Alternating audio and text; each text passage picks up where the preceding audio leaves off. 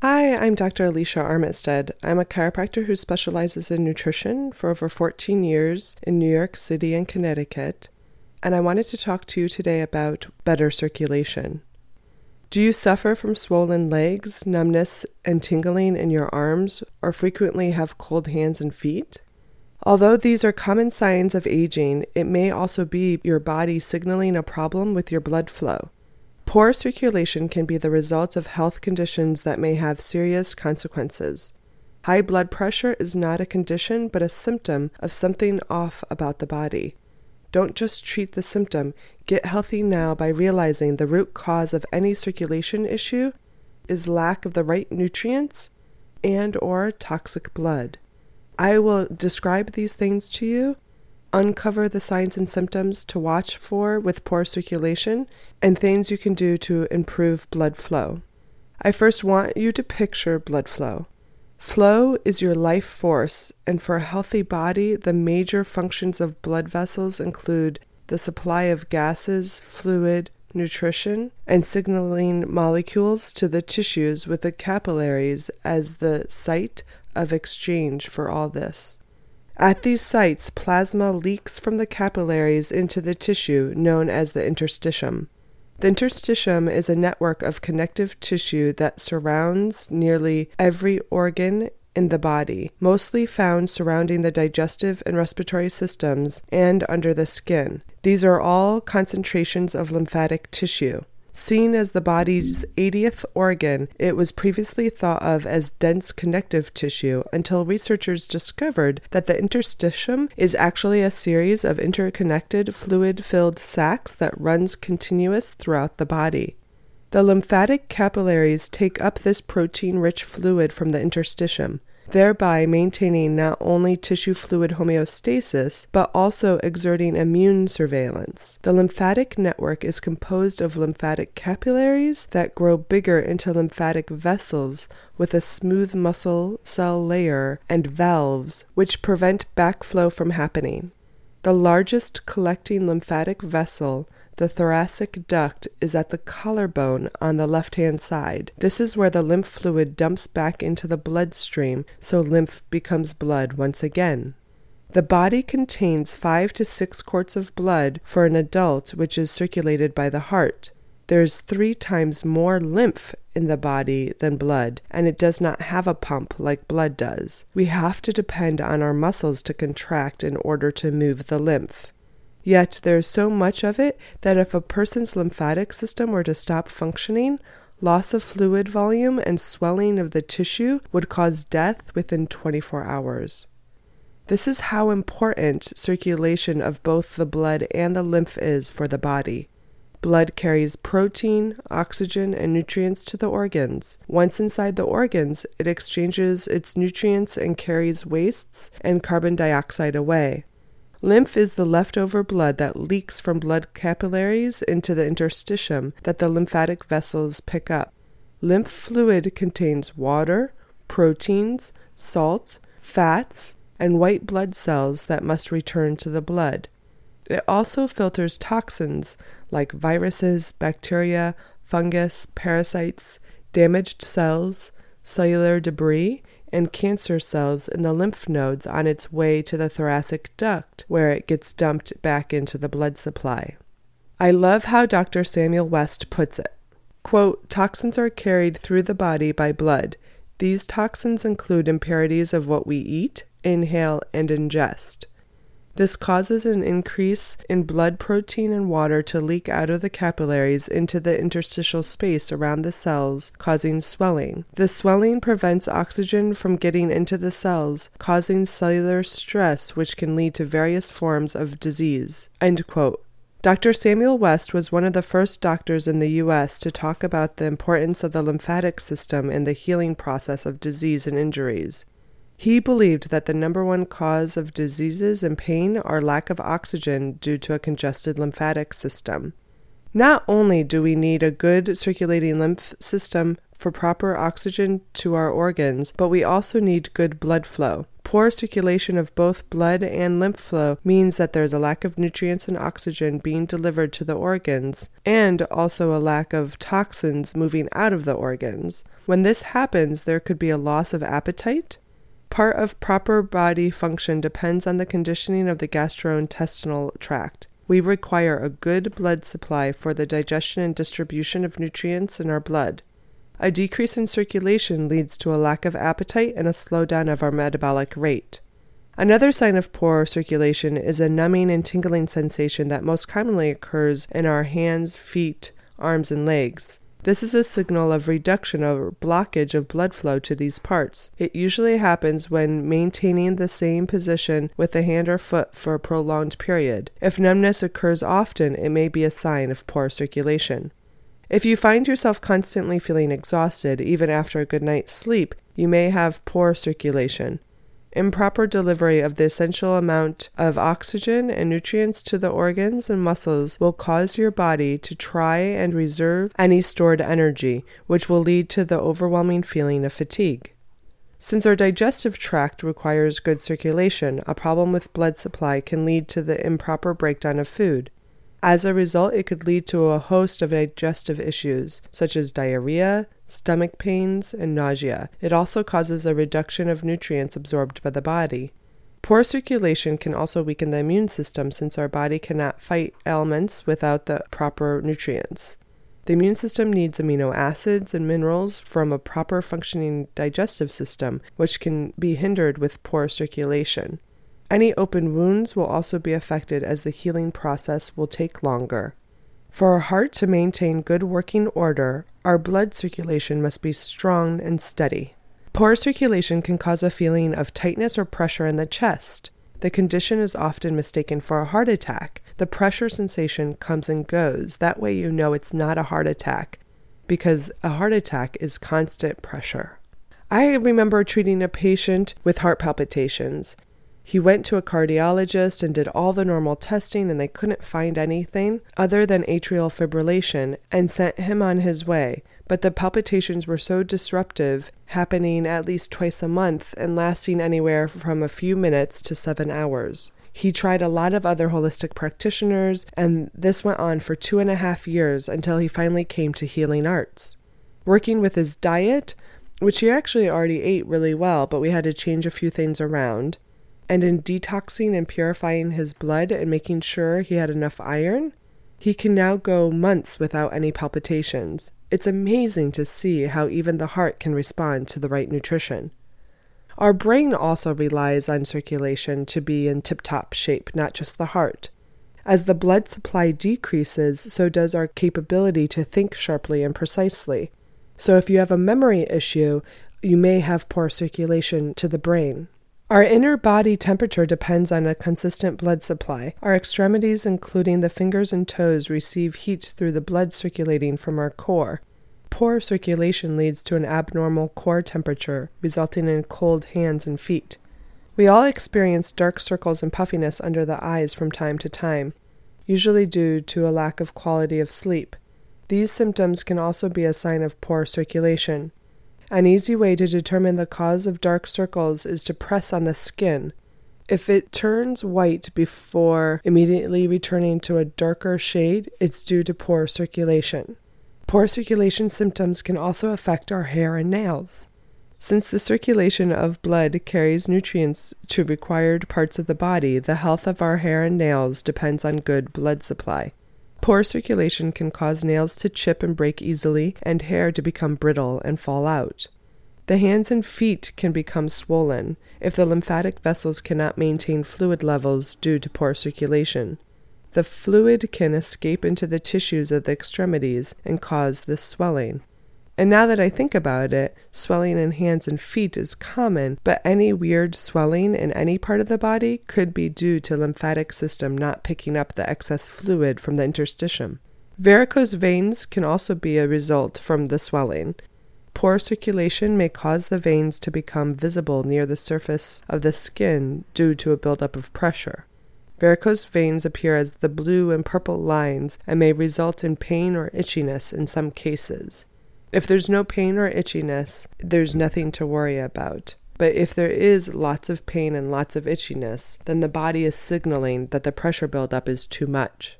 A reduced blood flow can cause libido problems for both men and women. The reproductive organs of both sexes require a great deal of blood supply.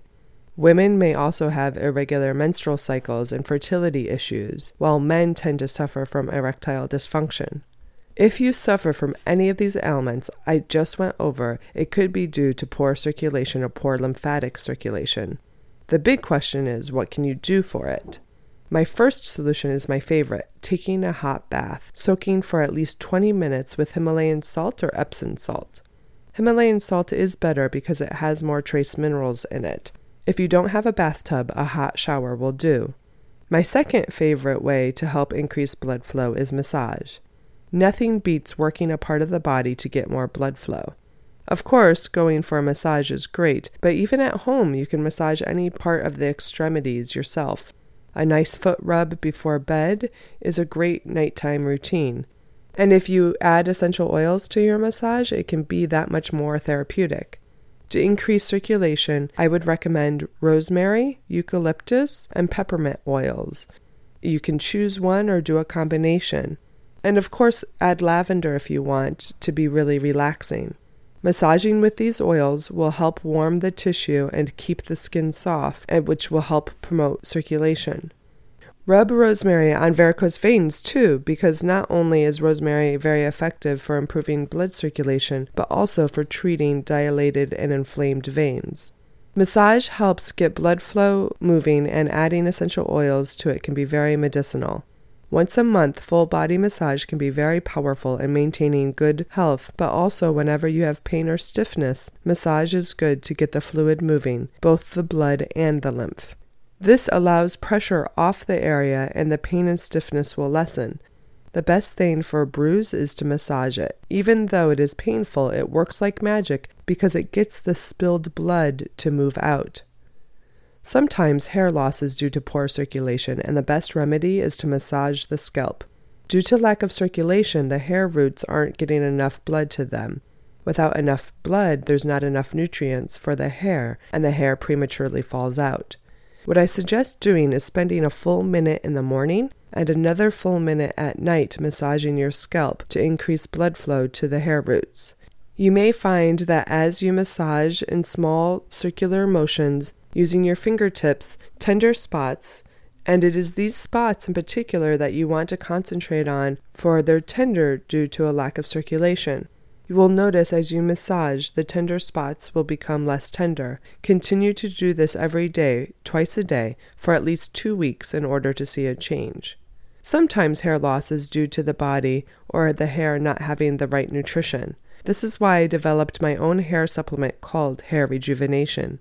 It uses black currant seed, saw palmetto, dandelion, rosemary, pomegranate, raspberry leaf, vitamin C, and vitamin E to give the body the boost it needs to grow hair.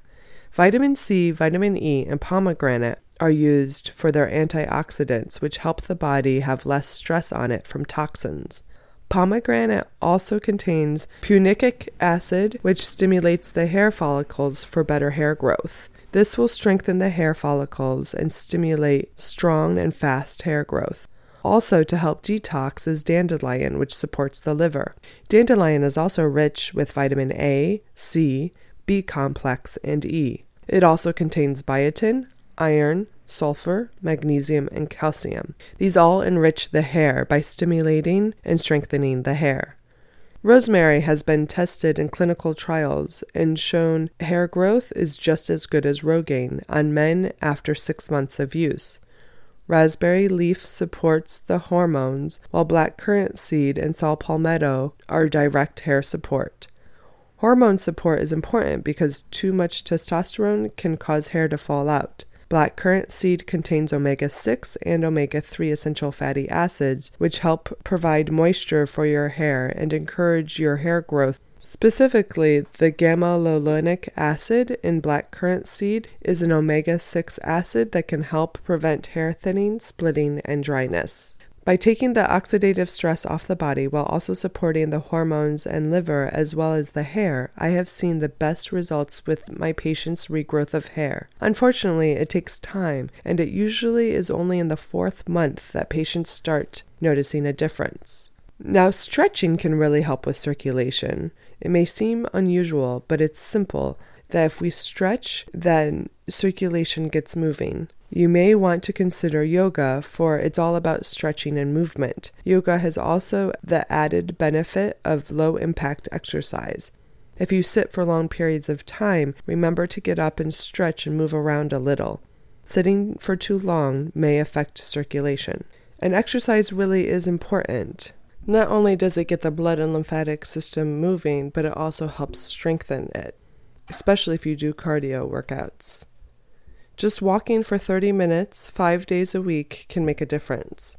But for lymphatic flow, the best exercise is rebounding. All forms of exercise work on the principle of opposing gravity. Rebounding utilizes the forces of gravity as well as the forces of acceleration and deceleration. When you land on a rebounder, every cell in the body has to adjust to the increased deceleration. When the springs take over and push the body up into the air, then the body has to adjust to a weightless condition for only a moment at a time. Having the body adjust to an environment that it is not used to, which is deceleration at the bottom of the bounce, promotes the flow of lymph, thereby helping the body push out toxins and strengthen the immune system, making the lymphatic system more effective. The way the lymphatic system works is the lymphocytes, the white blood cells that are moved through the body via the one-way valves. You've got these valves from the bottom of your feet upwards throughout the entire body, and the valves from the legs all point upwards. From your neck they go down, from the arms they go up towards the chest. So when you move the body all around, the lymph fluid is always moving in that one direction, towards the collarbones. It's here at the top of the chest. The lymph valves allow the lymph fluid to flow back into the bloodstream. By activating the one-way valves of the lymphatic system, you can cause an increase in lymph circulation by 10 to 30 times of what the lymphatic system is able to do during rest, which is so sluggish it's almost zero. So when you bounce on a rebounder or jump on the floor or use a jump rope, the one-way valves open and close about 100 times a minute, circulating the lymph fluid, removing toxins, and getting the white blood cells to areas of the body where they need to be. Without adequate movement, the lymph does not move, and the lymph vessels cannot even pick up the lymph from the tissue. This means the cells are left stewing in their own waste products and starving for nutrients and oxygen, a situation that contributes to arthritis, cancer, and other degenerative diseases. Rebounding is great for the lymph system because the lymph vessels move the lymph in one direction, towards the heart, that makes the vertical up and down movement of rebounding more effective than horizontal motion workouts. It's nice for the joints in general, too, because the rebounder gets rid of the pressure the joints would take when hitting the pavement.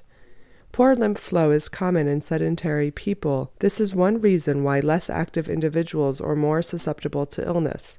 Sedentary people who have poor diets or choose to live on junk food are often unwell because the body sends all the toxins and waste to the lymphatic system. The lymph flow is poor due to a lack of exercise, so toxins accumulate in the body. My patients with chronic pain disorders tend to be in a tough spot.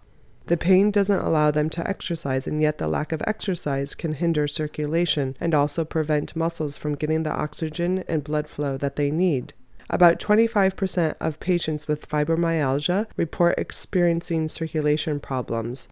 But I think the circulation issues come first, increasing the inflammation, and part of the reason why the body manifests the fibromyalgia. Toxin buildup is another part of the reason why people with fibromyalgia hurt all over. Rebounding exercise also strengthens each cell of the body so that the healing can occur and can be light enough on the body even for my chronic pain patients. Every process of every cell is enhanced, allowing each organ to do its job more efficiently. Digestion and absorption are enhanced, elimination is improved, thus removing more toxins from the body, and the body is relaxed and de-stressed, so healing hormones are produced. Now, what you need to know is that wearing bras can be harmful and slow down circulation to the point of increasing your chances for breast cancer and cardiovascular disease. Over 85% of the lymph fluid flowing from the breast drains to the armpit lymph nodes. Most of the rest drain to the nodes along the breastbone. Bras and other external tight clothes can impede this flow. The nature of the bra, the tightness, and the length of the time worn will all influence the degree of blockage of lymph drainage. Thus, wearing a bra might contribute to the development of breast cancer as a result of cutting off the lymph drainage, so that toxic chemicals are trapped in the breast. It's important to realize that nearly all underwire bras contain metal with a coated plastic, which creates even more potential risk for the wearer. Metal acts as an antenna, which will attract electromagnetic fields. This can increase risks of cardiovascular disease. Johns Hopkins performed research showing that there is a direct relationship between exposure to electromagnetic fields and the speed and rhythm of the heart. There's a book out there called Dressed to Kill, conducted a study of over 4,000 women and found that women who do not wear bras have a much lower risk of breast cancer. Their findings include women who wore their bras for 24 hours a day had a 3 out of 4 chance of developing breast cancer. Women who wore bras more than 12 hours a day, but not to bed, had a 1 out of 7 risk. Women who wore their bras for less than 12 hours a day had a 1 out of 52 risk, and women who wore bras rarely or never had a 1 out of 168 chance of getting breast cancer. I also found fascinating that this book that about 90% of fibrocystic patients improve when they quit wearing bras. Of course, while some women would be happy to have any excuse to burn their bras, breasts can be very heavy, and having insufficient support can cause some women a great deal of discomfort. Fortunately, there are more and more options of bras out there that don't have the underwire. And so the best thing to do is go out there and try to find one that works for you without the underwire. And actually, wearing as little tight clothing as possible is key. When socks are tight, we can see the swelling at the end of the day when we take our socks off. That swelling is lymph. Elevate your feet is the easiest thing to do to get the lymph flow back. Better than elevating your feet is to sit on the floor with your butt as close to the wall as possible, with your feet up against the wall, letting gravity do the trick. Within 3 minutes, you'll see a difference in the fluid retention in your ankles. Also, for better circulation, always take your shoes and socks off when you get home. And if you're a smoker, quit. Cigarettes contain so many toxins and are disastrous for your health in so many ways, but a number of them revolve around the heart and circulation system. The nicotine found in cigarettes is particularly bad for circulation. So there you have it, all the different ways that circulation can be improved and different signs and symptoms of circulation. Next week, I'll talk about foods that can help with blood and lymph circulation.